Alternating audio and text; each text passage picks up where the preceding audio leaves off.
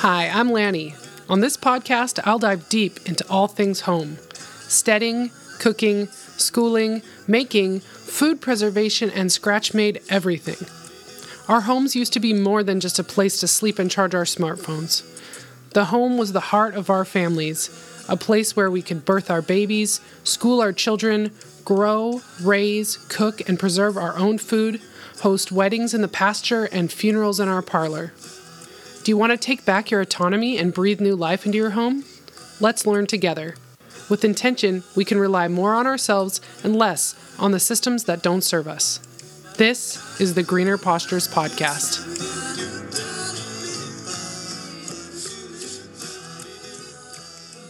Welcome back to another episode of the Greener Postures Podcast. As always, I'm your host, Lanny, and today I have a special guest with me. This is Lexi with Home Team Farm. You can find her on Instagram at Home Team Farm, and she's here to talk to me today about homesteading, homeschooling, all things home, as we like to do here, and whatever we get into. So Lexi, welcome. Thank you for being here. Yeah, thank you so much for having me. I'm so excited to talk to you. I found you on Instagram and listened to some of your podcasts, and it's just cool to find someone else who dives into, like you were saying, just all things homesteading and homemaking. I think it's so cool to get to connect with people like that. So I'm excited to talk to you. It is. And I was resistant to jumping online for a lot of years. And I'm so glad I did, because I've had a chance to talk to people all over the place with, different backgrounds and perspectives, but all with the same goal of kind of like moving away from systems that don't serve us and moving into doing more for ourselves. And it's been really inspiring every time I talk to somebody new. So I'm really glad you reached out, and I'm happy to talk to you today. Yeah. I was the same way, totally against social media for a very long number of years, and the value that I've gained from just community and social media and being able to actually meet people in my area over the last year since we started homesteading has been invaluable. I mean, I made so many connections. We bought our first milk cow from someone I met on Instagram. Awesome. I mean, yes. Just lots of things, lots of connections. That's excellent. Yes. Yeah. Every tool can be used for good or evil. Even, Yes. A hammer can be used to kill somebody or to hammer a nail and build a house. So we always have to think of how can we use these tools that we have at our disposal to make the best of things. And I think that's what we're both striving for here. Yes. Why don't you really quick just introduce yourself, tell my listeners who you are, and a little bit about yourself. Yeah. So my husband, his name's Cody. I'll probably reference him a few times. So his name is Cody, and he is from Tennessee. And we have three beautiful little girls. My oldest just turned 5, and then I have a 3-year-old and a 1-year-old. So we're busy. That's fun. But we recently just left the military. I was a Marine Corps officer, and I know you can get a little politically incorrect on here. So we left in 2021 during the height of the COVID vaccine and everything. I was actually on deployment when the vaccine became mandatory, and my religious exemptions were not approved or recognized. And so we decided to put in my resignation, and that was kind of a really big shifting point for us to come back to Tennessee. We were stationed in California at the time, which I'm actually from California. And so it was a little heartbreaking, but to leave my favorite state for many reasons. But we came back to my husband's home state, not too far from where he grew up, and we bought a farm that has not been farmed for many decades now. It used to be this whole area that we live in used to be a cattle farm ran by a family, and some of that family still keeps a little bit of the land next door to us, but some of the land has just been sectioned off for smaller homesteads and for smaller families. So we bought this little piece of land, and we had a big dream of starting our homestead journey. And the first thing we dove into was a milk cow. So yeah, and it was kind of like go big or go home for us. And I guess that's just kind of our personality, but that's what we started with. And then we got going with chickens and raising our own meat, chicken meat. And then I bought another milk cow. And so being able to raise our own beef here. My husband loves hunting, so he loves fishing. I mean, all those things. And so we, I guess we kind of have just always had the homestead spirit. Growing up, my dad was a dairy farmer. I spent most of my childhood, playing in the woods, just outside camping all the time, and then getting to go to the Marine Corps and doing some really cool, adventurous, fun, physically challenging things. That's just kind of like who we are. And so we enjoy the challenge of the homestead, of raising our own livestock, get our girls getting to grow up and do the same thing. Love the challenge of learning how to, ferment new foods. And I mean, just all these skills. It's so fun to wake up in the morning and be like, what are we going to learn today? And that's kind of how we wake up. It's like, this is going to be a good day. What are we going to learn today? Oh, I love that so much. It's interesting that you were in the military and you would have had a toddler and an infant then when you were deployed, and you decided to come home in 2021. Is that right? Yes, I did. And I had my first daughter, I wouldn't say unexpectedly. I mean, it happens when, but unexpectedly. And that changed me. And I had a contract though. So I finished my contract, and that included the deployment. And so I did, but yes, she was 2. And then my second it was right after her first birthday that I left. So, wow. But that was a very like, I don't know, just pivotal time in my life too, where it's like, I want to be a mom and I want to stay home with my kids. And so we very much look forward to that time being finished. And that was something that I had waited, since my first daughter was born. But the COVID vaccine was really like the icing. That's a big push. On the cake. Mm-hmm. Yeah. Oh yeah. Yeah, big push for sure. So right now you've got chickens. You're doing meat chickens and laying hens. You've got the dairy cow and 2 dairy cows? We have two milk cows. One, she's a heifer and she's due in December. And then the other one, she calved in September. Mm-hmm. And so we have her and her calf. Oh, that's amazing. Yes. And then I did see a post you made on Instagram that might be controversial to some, but only makes perfect sense to me, which is that the dairy, what will you do with this calf that's been born now in your homestead? And that the answer to that is that you'll grow it out and have that be meat. And that's like, to me, such a beautiful thing that you can raise something with such care and love and see it for its whole life and see it through till it can nourish your family. Whereas other people think, how could you do that it's not the same as having puppies and growing them out to eat them. And I think people have a hard time distinguishing that. So how do you decide so you have a female calf, how do you decide if that will become another dairy cow or if that's going to become ground beef?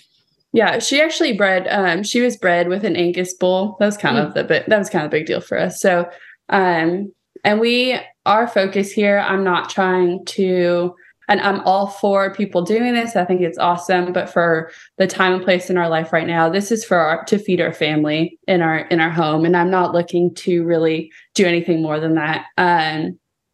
As far as being able to provide for others in our community. Of course, we have, I love giving the extra milk to my neighbors or whatever it may be, but I'm not looking to, I guess, build an entire business off of farming. Right. I just don't have the land or kind of the capacity for that right now. But with just what you were saying though, being able to like raise it for yourself and then be able to, there's going to be come a time where she's going to be in her freezer. And it's like, it is a beautiful thing though, because you get to care for this animal while recognizing like, I don't know, just the sanctity of life and being able to realize like she is going to feed our family. She is going to nourish our family. I care about the nourishment of her now because she's going to nourish my own children, and so I mean, that is how we are designed. That is the cycle of life. It is beautiful. And I feel for animals that are in these huge meat markets that maybe don't get to experience, the beautiful life that our cows do get here. And so, and I really do. I learned that from my dad. He was a dairy farmer for a couple decades. And I mean, he'll never eat veal in his life. He's like, these poor calves, they sit in a box, and their entire life, the 6-7 months that they're alive, they sit in this box and they get to stand up and sit down and that's it. And, it's like, I want to be able to treat these animals humanely and give them the life they deserve. And then at the end of the day, they do feed our family. That's the goal. So, I guess it was kind of a no-brainer for us because we need meat, we need beef. My children need that. But we do love her. We do love all of them. You're still going to care for them. Exactly. That's great. And I think it's so important that we're teaching our children that from a young age because you were around it then somewhat. My dad hunted, so I had some of that and we fished together. But so many kids are so detached that they don't understand that meat comes from anywhere else than a styrofoam container covered in plastic with a label on it. They don't understand that an apple comes from a tree in some of the cities, So we have this responsibility to teach our children that like circle of life and how food works and where it comes from, so that they have an appreciation for it, as well as so that we have an alternative to being constantly poisoned with the toxins that they're putting in the processed food. We need to be able to make a choice. And for a lot of people, sure, it's hard. Not everybody can just have a milk cow, but you can purchase from a local farm. You can find someone nearby. You can do some kind of a share where people are bringing things into the city. There's other ways, other avenues to try to get food for your family other than the grocery store or the fast food drive-through line. So I think bringing more awareness to that has been important to me as I move closer, more into getting really into making this a big priority in our lives. And I think that's really cool that you're not only doing these things and you're like new at it, but while this is this exciting spark and you're really learning, you're out there also sharing it. So I really appreciate that you're putting stuff out on your Instagram page. People can follow you at Home Team Farm on Instagram and see the cute pictures of the little baby nursing from the mommy. It's so great. So, meat chickens, did you get a specific meat bird breed and raise your own? Yes, I did the Freedom Rangers, and that turned out wonderfully. And it just kind of goes back. And if anyone is in Tennessee, there's a great women's homesteading group here. And so I got plugged into this homesteading group that is just, strictly women in this group. And they throw out a lot of recommendations and guidance and advice and wisdom from people who have farmed much longer than we have. And so it was between Cornish Cross and Freedom Rangers. And someone just gave a good I don't know, just good advice on raising Freedom Rangers, and we had a lot of success with them. So we raised, I think it was like 23. I'll admit my dog ate one. That was sad. And then my daughter actually stepped on another one the day it got here. So we lost a couple, but they grew great. They're delicious. I made one last night in my Instant Pot. Yeah. It's nice to just walk to your deep freezer, and it's so satisfying to see your work, in your kitchen. Absolutely. But that was good. And again, just back to the cycle of life, like my daughters, we had to explain to them, this is just like if you went to the grocery store, except we grew them here in our backyard, and they had a beautiful life on green grass. Mm-hmm. And we did hold them and play with them. It's sweet. It's sweet for my little girls to see. It's good for them to see that this is how you get food on the table. Like, no one is obligated or responsible for the food that comes on our table except for us. Like, we need to take ownership of that. And so that is something we have been trying to really work at, and we want to model that for our children. It's like, no one is responsible for our health. No one is responsible for giving us food. Just like people saw in 2020, like if the groceries shut down, like, we are responsible for taking care of our family. And so it's just something we want to model. And we got to do that with the chickens. So it was cool. I love that. What kind of skills did you have prior to starting homesteading? Were you much of a cook, or did you know how to make things from scratch, bake, or anything like that? Yeah, I love to cook, and my mom and dad love to cook. So that was just kind of something we grew up with. Hunting was something we did. My husband hunts, fishes. But as far as like raising livestock, no, not really. That was just something we jumped into. Chickens, no, not really. It was just something we jumped into.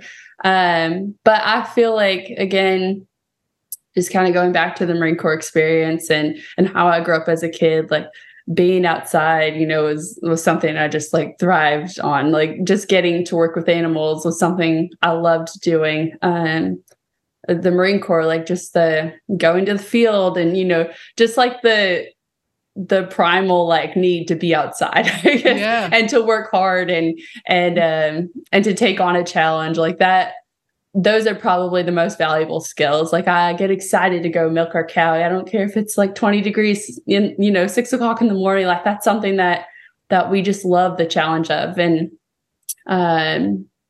I guess those are probably the most valuable skills that we took into homesteading. I didn't know how to do this, but there was a lot of great women in this homesteading group that kind kind of led me, to, I don't know, the ins and outs of finding the animals and how to care for them, what books to read and all of that. But it's really like, man, a little grit and being able to take on a challenge and just go for it will go a long ways. Oh, absolutely. You might not know the ins and outs of everything, but you'll figure that part out. Just get started. Yeah. Don't overthink it. If we are planning things meticulously or waiting for a perfect moment, we can miss out on really good opportunities to actually learn something because you're doing it. That's when you really learn. So you can study as much as you want to beforehand, but really jumping in and doing the thing. That's where the learning comes in. And I love it.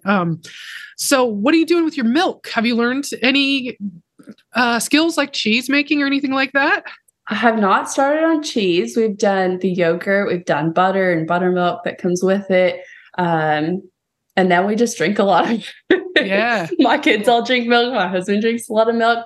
I give it to my chickens. We have a little kitten that my daughter got for her birthday that loves the milk too. Uh-huh. And then I hope to add pigs next year. So that was kind of something, that was one of the reasons we got a second milk cow. The first reason was that my first cow really needed a companion. I didn't believe that she did at first. So we only bought her thinking like that would be enough for us. But her personality did kind of change over a few months. And it was interesting. Like she would get sad to see us leave her, like we would go out there to see her and she'd kind of be sad. So we got her another milk cow, and that was kind of a reason why we did. And then the second reason was so that we could feed more animals on our farm. And one of the animals that we want to get is pigs. So yeah, pork that's fed dairy is very good pork. So there's never extra milk really when you have, a farm, because there's always something to do with it. And I'm excited they have the opportunity to move forward with things like cheese making, because I've been learning that over the last year. I'm learning to keep a clabber culture, which is the natural culture that you can make like a sourdough starter from your raw milk. So since you have unpasteurized, unadulterated milk, you can basically start a sourdough starter and have your own. You don't have to buy freeze-dried starter cultures to do your cheese making. You can just use, grow your own, or you could invest in kefir grains, which is a nice next step if you haven't ever done kefir, because it's kind of like yogurt, except it's easier. You don't have to inoculate it at a certain temperature. It does room temperature. So you just put these cultures into your raw milk and let it sit overnight. And then you have kefir the next day, which is like a cultured dairy product. And it's really good. And it's so good. Yeah. So many flavors too. Yes. Yeah. Then you can put jam in it or whatever else you have that's super good, or maple syrup. Love the kefir stuff. So that's exciting. I hope to have a dairy cow eventually. It's a goal, but right now we're lucky enough to have a dairy that's close by us that actually just finally officially got certified to legally sell their raw milk, which is awesome. Is great, but also sucks because the price went up. But when you have to pay the state to be able to do business, it costs more money. So what are you going to do? So crazy. But yes, to be able to grab milk that's not processed, that's just from a farm that just on the other side of our tree line, that's sharing in the same environment we are. It feels really, really good. Making cheese from that and doing the other things we've been doing, it's great too. Is raw milk, is it legal in Washington State? It is legal. It's difficult to sell directly from the farm. So this is the first one in our county that's actually selling directly from the farm. But it was the bottling part of it that was difficult for them to get. They had previously been selling their milk to Dairy Gold that would then pasteurize it and bottle it and sell it. So this is the first one in our county, but there's a few others, and there's like the hippie food co-op downtown will sell raw milk that you can buy, but you're not supposed to just sell it straight from the farm. So there's laws in place, but it is legal, and it's fortunate. Is it legal where you are in Tennessee? It is legal to participate in a herd share or to sell it as pet milk. When we were in California, it was legal. We would buy it from the grocery store in California. There was like just raw goat milk, raw cow's milk. So it's funny when people with a lot of money and celebrities, when they realize something's good and they can lobby for it, then you have illegal there where the people could afford to make noise about it. But I know there's a lot of people that have been trying really hard to get those laws changed. And there's a few states that are still like pet milk's the only way to get it. But when you get it home, it's whatever you want it to be. So, you have to know people. And I think that's why networking locally is super important as well. So important. Yeah. I think it's such a valuable food source. And, I hate when people say that we're the only mammal that drinks another mammal's milk because, you already told me about your kitten and your chickens and the pigs next time. I think anybody who could get their hands on it would. So thank you, dairy cows, for being gentle enough to let us share with you. And we really appreciate it. Yeah. And it tastes delicious too. If you haven't had milk with like real cream mixed into it, you're kind of missing out. Milk, and then it's never been heated. It gives it such a different taste in your mouth. I remember always feeling like milk was kind of gross when I was growing up, like it was almost phlegmy. And it's like, that's not what raw milk tastes like. It's like refreshing and nourishing. It's like when you don't know what you want for breakfast, it's like, that's all you need. It's like, it's a whole meal right there. It's a food. So will you tell us a little bit about kind of like where you came from, which you have, but how did you make this shift in mindset where you wanted to do more for yourself? Do you think that that was kind of always something you were built into, and maybe like the 2020 era kind of changed direction a little bit, and maybe having kids would have put you in that direction? Yeah. I mean, there's probably many factors. Kind of always something we wanted to do. Like my husband talked about when we were dating, I mean, it was a discussion. But the military was just kind of the piece that needed to get finished. I just really grew up like thinking like I didn't want my freedom to be free. And so I felt like I needed to serve in the military, and so did my husband. And so, but 2020, I mean, it fast tracked it, it was like, all right, this has to happen now. And having kids, it's like, I want, like you were saying, I don't trust what's on the shelves at stores. Like I want to be able to nourish my kids and store them well. And I had the ability to do it, and this land came up, and it was like, all right, this is what we're doing. And I'm just learning, I feel weird when people like ask me, what should I do? Or, I don't know, just because I share on Instagram doesn't mean I know everything. I'm definitely learning. And so I can share with you all the things that I've done wrong, and there's plenty of those, but we just had to start. Like we just had to buy some land and get going, because this was really just a dream of ours that had been, we had been talking about for a decade. And so I'm grateful for how 2020 like really opened our eyes. I'm grateful for how motherhood really opened my eyes in a lot of ways. Just coming from the military culture of, do what you're told. And it was like, no, like there is more to this role than do what you're told. And so that really just like kind of triggered something in my husband and I. He had been homeschooled. I had not, I was part of the California school system. And so, it really triggered something. It kind of set a fire in me that was like, I'm going to question pretty much like every aspect of our lives and see if it really, matches up to like our value system, or if it's something that I need to like find an alternate route towards. And food was one of those things. Schooling was one of those things. Just the traditional like work 9 to 5 for a corporate job was one of those things. Like, I mean, there were so many things that we picked apart, and we were like, we just need like full stop, buy some land, do this homesteading thing. And it has been a lot of work. Like I can't lie. It's not, beautiful pictures. It's not, there's been, some fights, there's been some quarrels. My kids haven't always enjoyed it. Like I think that it is a work in progress all the time, but I am so grateful that we just bought the land and did the thing and learned. And like I said before, we did not know the ins and outs, but this has been so fun. Like it really has. We've enjoyed it. There is so much just like freedom and accomplishment that comes in seeing the food that you raised on your table. Like it's sweet. It's fun. It's something we laugh about. We smile about it. We're like, look what we're doing. Like I made, butter, and it's like, my kids loved it on their waffles. And it was like, yes, we just thought it was the coolest thing. Yes. It's fun. Satisfying. It's just fun. Yeah. It's hard, almost hard to describe, and it's almost hard. I don't know that I could ever go back from it to having that being so satisfied with what you're doing at the end of the day, being tired at the end of the day for the work that you've done, that delayed gratification of waiting for your carrots to grow, and then getting to try them, and seeing little kids, especially, or even the bigger kids, I've got a 10-year-old and I've got one that just turned 3. They both just had birthdays. So ours are pretty far spaced apart. Oh. So the 10-year-old is, bored and doesn't want to engage with things. But then he's listening all the time. Like, cause when he talks to somebody else, he can tell them all about the garden or all about sourdough or all about fermentation and why it works. And he's proud of that. And when he might be reluctant to do the chicken chores, but anytime we have someone coming over and he knows someone's going to see him, he's so proud to go out there and like have his boots on and go and help and feed the chickens and, collect eggs.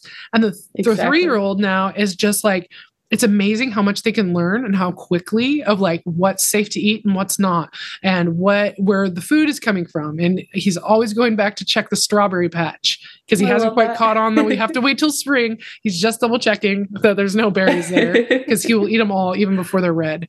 And it's like the cutest. And it's just like you said, when you make something with kids, even something that they typically wouldn't like, if you make that and they see the process of being made and they're part of that, they're way more interested in eating that thing. If you want your kid to eat vegetables, grow vegetables. If you want your kid to eat meat, raise your own meat and cook it together. If you want your kid to eat better grain products, then make sourdough. There's all these opportunities for us to get involved together and get kids involved, and it changes their mindset about it, and it's really fun. It's really fun. I love it. So let's see. What else? Where should we go from here? Oh, yes, homeschooling. That's what I was going to ask about. So is your 5-year-old would be considered kindergarten if you were doing the conventional thing yet, or would that be next year? Yes. No, it would be this year. She turned 5 in November. So, okay. I'm pretty sure. Yeah, that's kind of my timeline when I grew up. She'd be considered kindergarten. And I do not really subscribe to any specific curriculum.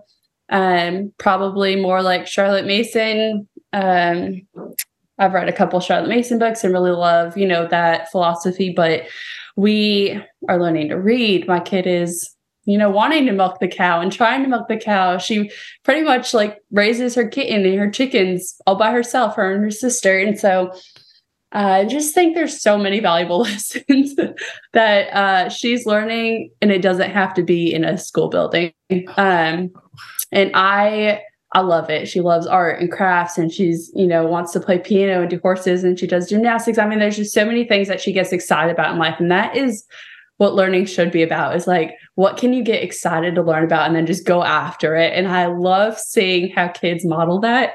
It makes me feel like a kid again myself, and I don't know what your background is with school, but I was in the school system, and my mom has said things like, if I had known more, I wish we would have homeschooled you. Like if I knew more then. And I think a lot of parents can feel that way, but I mean, I turned out okay, but there was a lot of times like in middle school and high school where I was just so bored out of my mind. Like there was things I loved and I lived for the weekend, even as a high schooler, Mm-hmm. And that's something that adults fall into, that trap of just living for the weekend. But school really kind of just sucked a lot of fun and a lot of love for learning out of me. And I wanted to be able to give my kids the opportunity to learn at their own pace, whatever they wanted to. And I do think there's got to be a little bit of structure personally, like in our family, I do want a little bit of structure around it. But I never want my kids to feel like they're just been put in this box that they have to learn, a certain curriculum or rhetoric or whatever. I want to see them go chase what they love. And that's really kind of how we're doing homeschooling. Well, it really is, because you think about when you're an adult and you find an interest, then you do the research and you learn about it. And as you're learning about that, you might have to learn about other things to understand it, maybe new vocabulary or math or something. And when you think of unschooling or any other project-based child-led learning, mm-hmm. it is that. It's just following your passions, getting excited about it, and then whatever you need to know to do that thing, you're going to learn it along the way, and then that's going to check all those boxes that they want you to check. It's just not on that same timeline. And it can be done in this free way where you're not crushing that will and excitement and like want to like learn. And if you know this now, when your kids are little and you're young, you can start on the right foot and do that. And you have like such an advantage to people who had to learn later that they didn't want their kids in that system, because then there's this whole mindset shift for that child who's already, maybe depending on their personality, become resistant to learning and thinking it's a negative thing. So they're kind of always looking out of the corner of the eye, see, are you trying to teach me something, or are we just playing? That was my 10-year-old, because he did preschool. We took him out before kindergarten, but he was in preschool, and that was still enough. It was pre-K, preparing you for kindergarten. And it was sit down, stay in line, use your pen, and he is not that kind of a guy. He learns physically. He wants to stand up when I'm reading to him or when he's drawing, and that kind of stuff's just not okay in school. I was also, I went to conventional public school. So did my husband. But you said your husband was homeschooled. And so was that a good experience for him? Is that something that, do you think it made him and his family closer? Is that a positive thing? Yes, it was very positive for him. And he did attend public school in high school for football. But I mean, he had enough homeschooling experience to be like, wait, this isn't right. When he got to high school. Mm-hmm. Yeah, because by the time they're that age, they can think for themselves. So they know they can go and just, I'm just going to go along this so I can get what I want out of it. Yeah. That has totally indoctrinated them by that point. I mean, that was when we were dating, we went to college together, and we always talk about, and I will say this, and I don't think this applies to everyone, but one of my biggest regrets in life was going to college.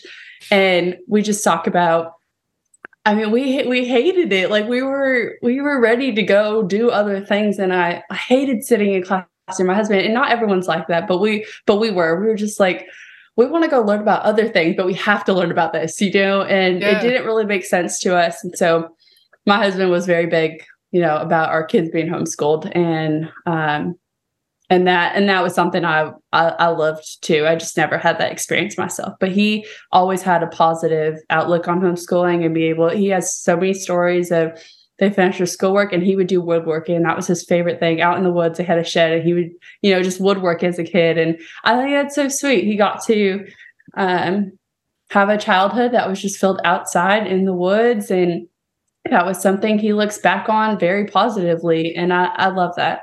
I love that so much. So cool. Yeah. Think about how many hours we send our child to a expense, a cheap daycare to be with people that don't love them, so that we can go to somewhere we don't love and work for something just so we can pay to have a house that sits there empty when we're not in it. And it's we just have to shift our priorities and say, if I'm having kids, it's because I want to raise kids. And if I'm having kids, it's because I want to spend time with them. They're not a burden. And it's almost like this cliche joke of people of oh gosh, when are the kids, those videos of people celebrating when their kids go back to school in September, they're drinking wine in their bathrobe outside and dancing. It's I just can't understand it. And it's it's just kind of this, I don't know, perpetuates this toxic idea of what a family is, and that it's this burden and it's boring, or the wife is nagging and the dad is useless and the kids are annoying. And it's when we kind of take back this into our own control and we focus, we come together. And you're talking a lot about, you and your husband were talking about how you wanted to raise your kids, before you had them. Mm-hmm. And just to take that forethought and have a relationship where you can communicate and you can make similar goals. We're strong as that unit. And it's if you can bring your kids up in that kind of environment, they're strong. And if you're young enough that you can be a young enough grandparent, then you can be a part of that unit as well. We need to bring back that generational family that we've lost too, So I don't know. I think that's really, really great. All of that is really, really great. Yeah. And our culture, what you were saying about the generational thing, this is so interesting. Our culture does not appreciate grandparents or great grandparents. It's you miss out on so much wisdom that could be passed down when you have a relationship with people. I think that's so special for kids to get to grow up near their grandparents or their great grandparents, and to learn from them. It's not just me and my husband that I want around my kids. I do want them to experience generational wisdom. And that's just not something our culture appreciates. It's not nowadays. Because when we're sending the kids off to daycare or school and we're going to work, we're sending our parents to be taken care of in a nursing home. And it's just, it doesn't make sense. And you want them to sell off their house and get rid of their things and move into a nursing home before they pass away. They're not passing down the history of the family. They're not passing down property, which would have real value. And the things that we have that we pass down through generation are shrinking, little by little. Maybe you have somebody's china set you don't want. we don't have grandma in the house crocheting in the corner and telling stories to the kids, then we're there to help them, and they're there to help us so much too. And it's true, we look at it like a burden, just like we look at our children as a burden. And so that's a kind of mind shift that I've really wanted to focus on, and appreciating all of these things and that richness that comes from that diversity in your family, and trying to bring that back. I hope I'm that grandma crocheting. I'll pick up crocheting then, because I'll be tired of doing everything else. I'll be crocheting in the corner. Seriously. Yeah. No, that's awesome. And that's like the message. That's kind of why I started sharing on social media on Instagram, was because I just want to get this message out.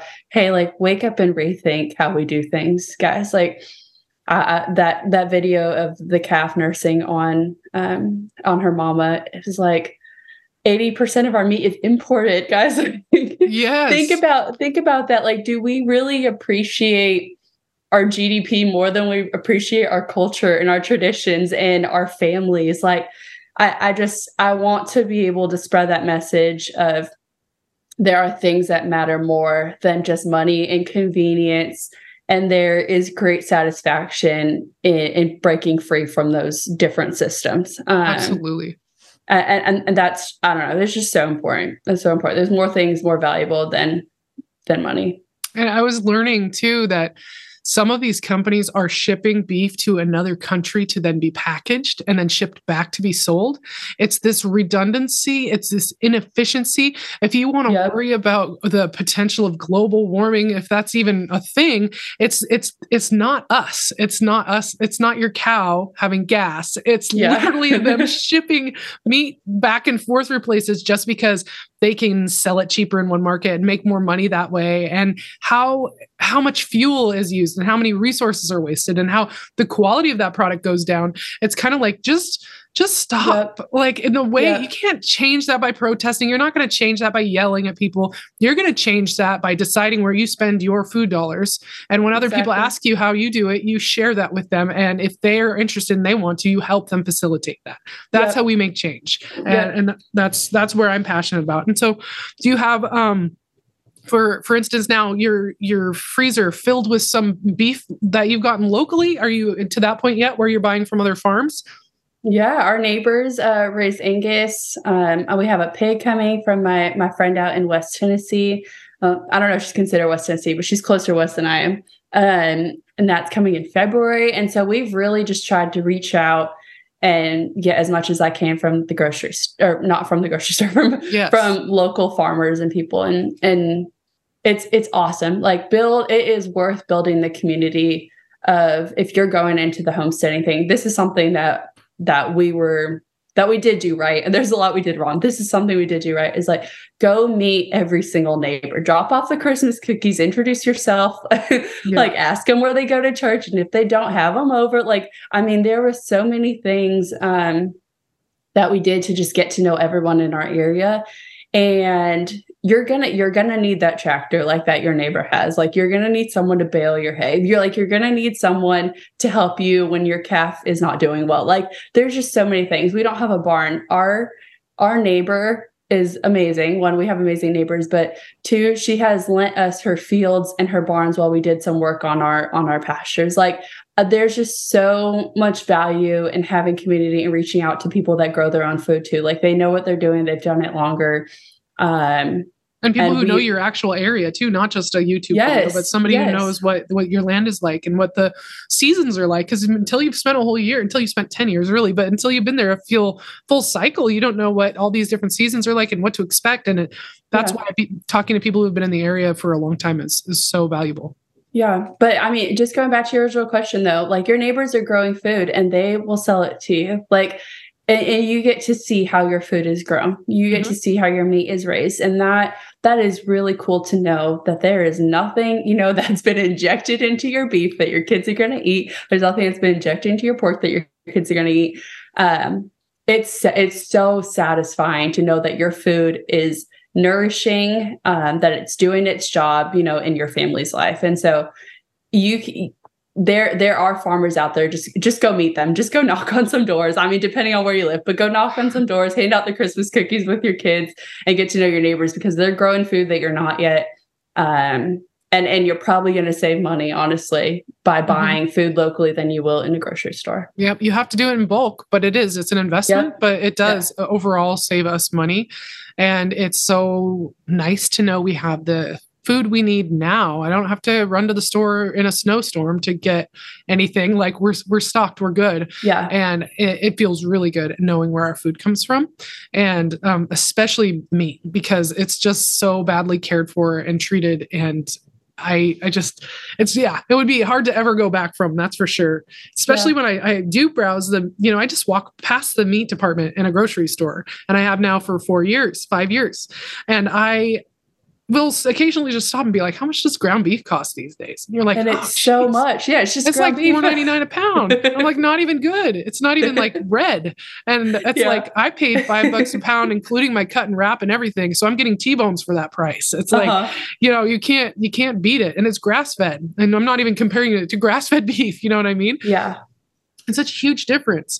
And something people should know about too is, like, when you buy the cow, I mean, you can ask for all of it. I mean, you can use up that whole cow in whatever way you want. There's a little bit of work that needs to go into that with, communication between whoever's raising that beef for you and then whoever's processing it. But I mean, just the pig, it's like, I get to save all of the lard. That's something extra that you would have to go buy at the grocery store. It's more than just pork. It's like the lard that comes with it too.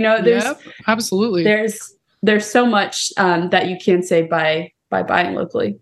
Yeah, and for people who don't know, when you buy a portion of a cow or a whole cow or a pig, if a meat share, you're buying a half of, or a whole or a quarter of a live animal. And it's this way to get around the legal loophole of them farm not being able to actually sell you meat. They sell you half of a live animal, and you pick up your meat from the butcher. And so you get a cut sheet, and they ask you a few questions. How thick do you want your steaks? How many steaks do you want wrapped in a package? That kind of stuff. And that's where you write your notes. I want all the offal. I want the liver. I want the heart. I want the kidneys. I want the tongue. And then you say you want the fat, and then you can render it. And, like you can say, like for us, for a pig, my husband's a sausage maker. He's made sausage for 20 years. We don't want them to make sausage for us. So it's really important. We want primals. So just give us big chunks of meat, let us, break it down and do the rest. And so we just get these big packages, and we have a big day where we make sausage out of this, almost the whole pig. We keep ribs, we keep pork chops, we keep a loin, and we keep the belly for bacon, and then that's everything else goes into sausage. All right, so I'm gonna have to learn. I'm gonna have to learn how to make sausage from you. Oh yeah, it's great. So there's so much versatility, and then like you said, using the whole animal, and that's including bones. So I mean, they even for our cow, they'll give us the packages nicely wrapped of soup bones, which will be like the tail, the ox tail they call it, and maybe some neck bones. But then they give you this huge plastic bag of all the other bones, and they have them cut. Those are all good marrow bones, and they still make really great broth. Those will be your knuckle or like knee, like the hip joints. And it's like, people look at those thinking, oh, they gave me dog bones. That's great. The farmer this time is like, those are the same bones as what? And I was like, oh yeah, those aren't for the dogs. She'll get them after I make broth with them. Maybe she can go play with them in the yard. Then, we feed her real food, so she eats the broth and all that too. That's where you get the most gelatin rich bone broth too, is from those bones. So yeah, I think it's great too, because when you split a cow, a lot of the time the other person doesn't want the fat, and you get all of it. They don't want the organs, so you get all of it. And it's like thinking about that idea of nutrition and eating nose to tail and having a variety of animal parts that you eat to get the nutrients that you need. The way to do it is to buy a half or a whole cow. It's to last your family the whole year, and then you're eating from all parts of the cow, not just the same package of ground beef or boneless, skinless chicken breast. Mm-hmm. Totally, I love that. So you seem to know what you believe to be nourishing food and how you want to feed your family, and that's about how it's raised and locally. But is there anything that inspired, like what was diet culture for you when you were growing up? Was it low fat and low calorie? What you thought a healthy diet was cereal for breakfast ever something that you thought was healthy, and you had to evolve to this, or how did that go? A little bit. I would say that my parents probably err on the healthier side of things, and my dad was very accustomed to the dairy and meat industries, and my mom was actually from Puerto Rico. And so she cooked a lot of homemade meals. Um, but I guess there has been like a mainstream shift in health over the years and recognizing what's in, the packages of seasoning. And so we probably grew up with more preservatives than we needed. Mm-hmm. But I did appreciate that my parents, they always gave us protein. Like there was always meat at the table and eggs and a home cooked meal. And it might have been, non-organic spaghetti noodles, but like we had home cooked food. And so um I have definitely dived more into what's in the packaging and I don't know, what's injected into some of this meat. And so I've gotten into the nuances of it. But my parents were really good about us being, nourished and healthy and physically active. And that was kind of a requirement in our home. It wasn't really like an option. And so I very much appreciated that because I think it set a good standard for me into adulthood. And I've gotten to dive into, the ins and outs of things, dive a little deeper into what health should look like, but not have to make like huge shifts, if that makes sense. Yeah.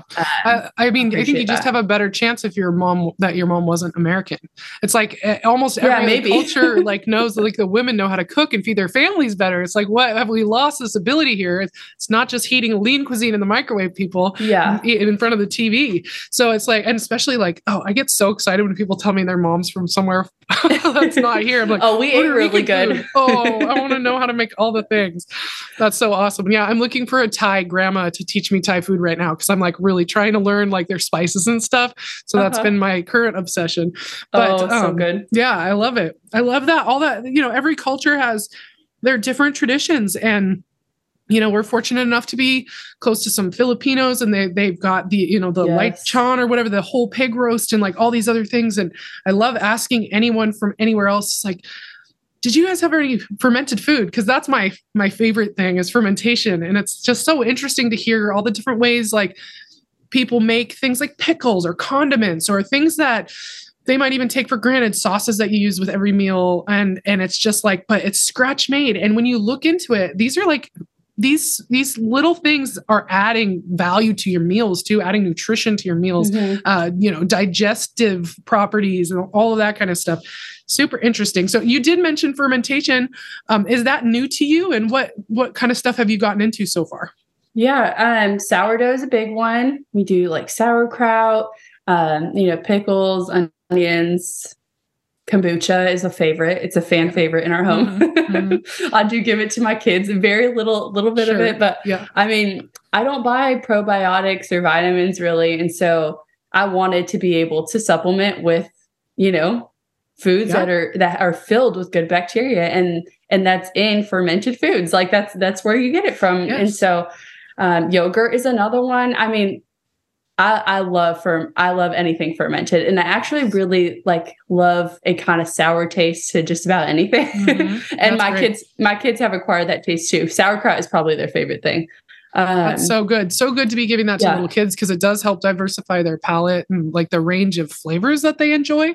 And by making things from scratch, you're having this variation. Like natural foods and naturally prepared foods are not always the same. Like if you open a bag of Cheetos, it better be the same as the other bag of Cheetos that you buy. Otherwise, there's something wrong at the company. The line is got messed up. So they don't get that idea that food can vary in taste and texture. And I think that's what's so important about that home cooking, growing your own food is like you see that there's this wide range and kids can get used to it. And so you don't have that problem of having picky eaters. Yeah. Yeah. And sourdough was like the first thing that really got me into it, like really starting to love it.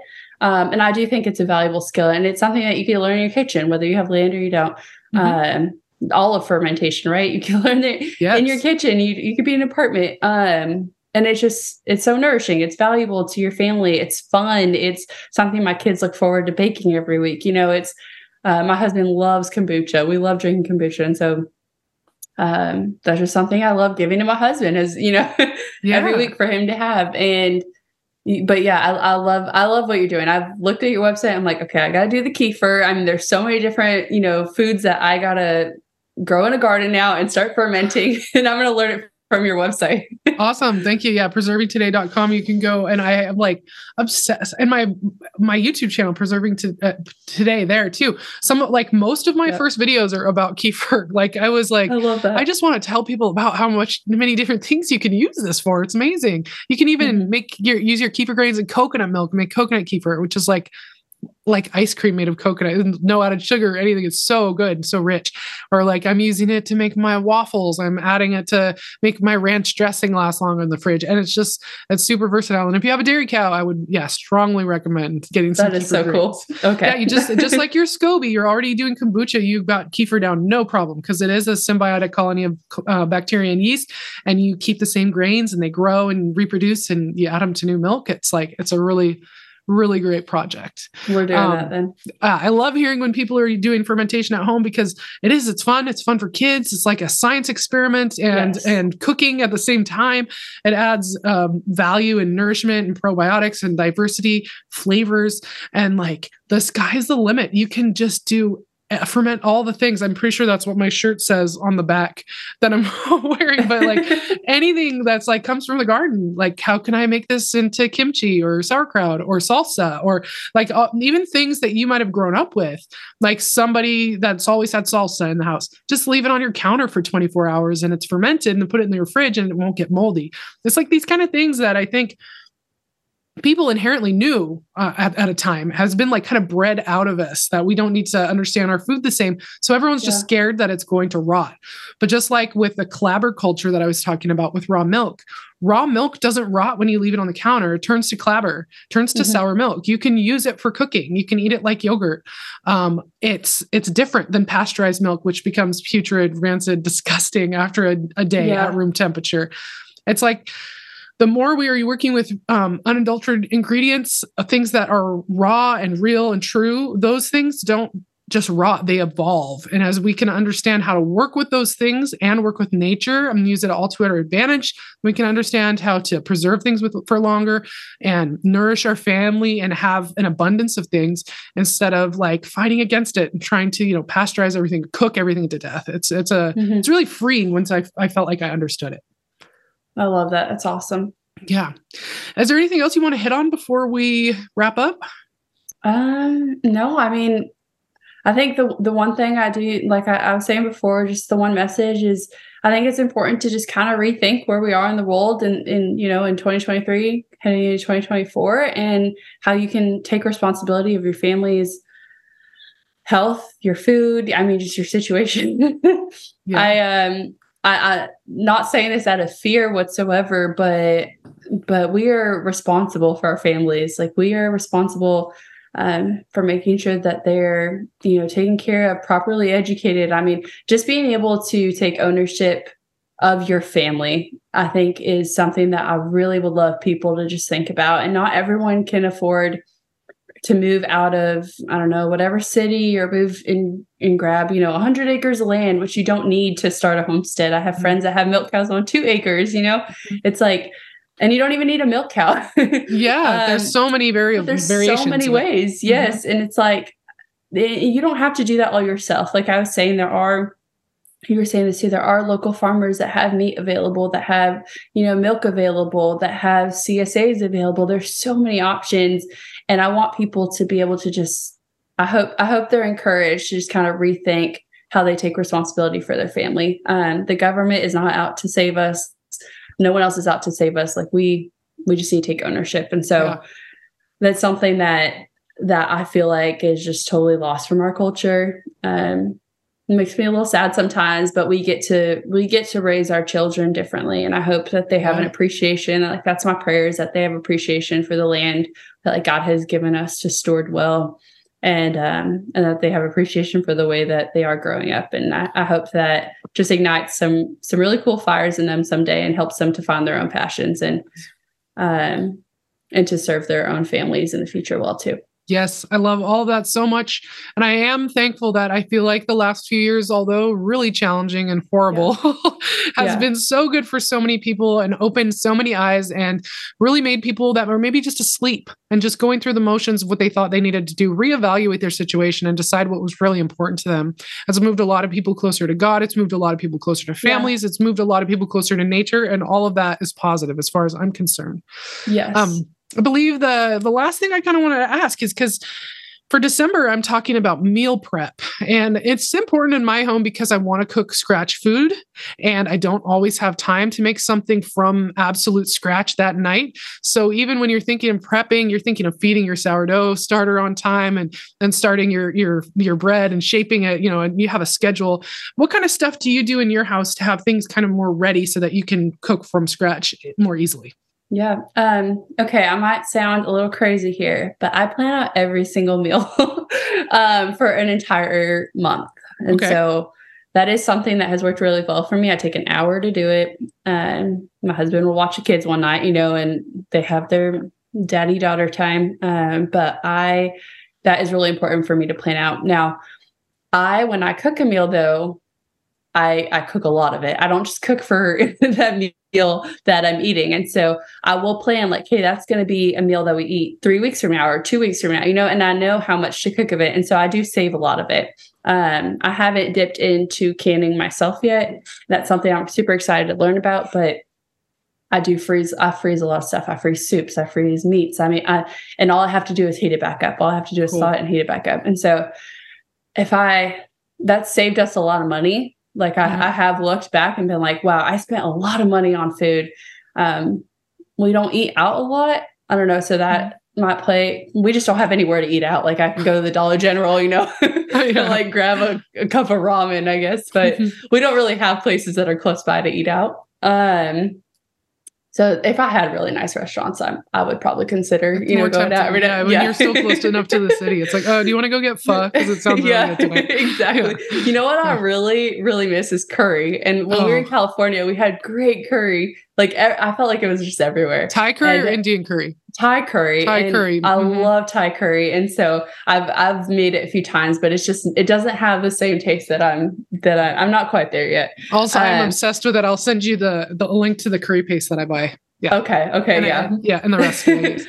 Yes. But just planning out my meals, like taking the time, and it does take a while at first. And then I started to use recipe cards. And so it's like, okay, I have all my ingredients. I know that I have all that. If I need to run to the store, I don't go to the store every week. Like you can plan ahead if you're planning your meals that far ahead, right? Yeah. And it's super bigger helpful. Batches.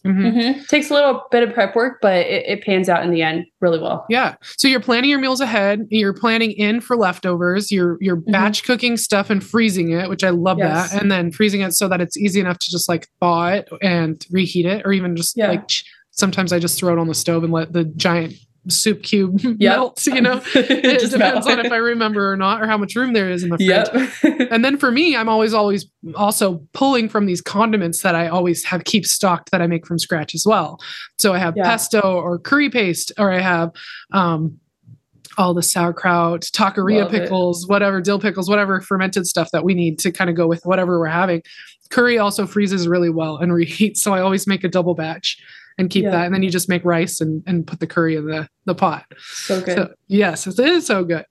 So, I think, and also if you get into making sausage, that's like the fastest thing to thaw from your freezer. And then it also cooks really quick. And it's like, they're in their like own little containers. You know what I mean? It's just there's like dinner. There it is. Just cook that off and have some sauerkraut and the homemade mustard and you're good to go. Yeah, that's excellent. Cool. That's what I'm going to be talking about the month of December is all things meal prep and how to be ready for those things. So you're going to eat real food and not have it be like seem overwhelming or be a hassle. No, it doesn't have to be overwhelming. Right. Well, Lexi, I'm super excited that you reached out to me because I really like you and this was an excellent conversation. I hope it's not our last. And again, tell everybody Instagram is Home Team Farm. Yes. Yes. Yep. And is that what you call your homestead, Home Team? It is Home Team. It kind of a representation of, our family is our home team and America is our home team. And that's where our priorities are. So I love it. Excellent. Thank you so much for being on the Greener Postures podcast. Yeah. Thank you so much for having me. Love talking to you.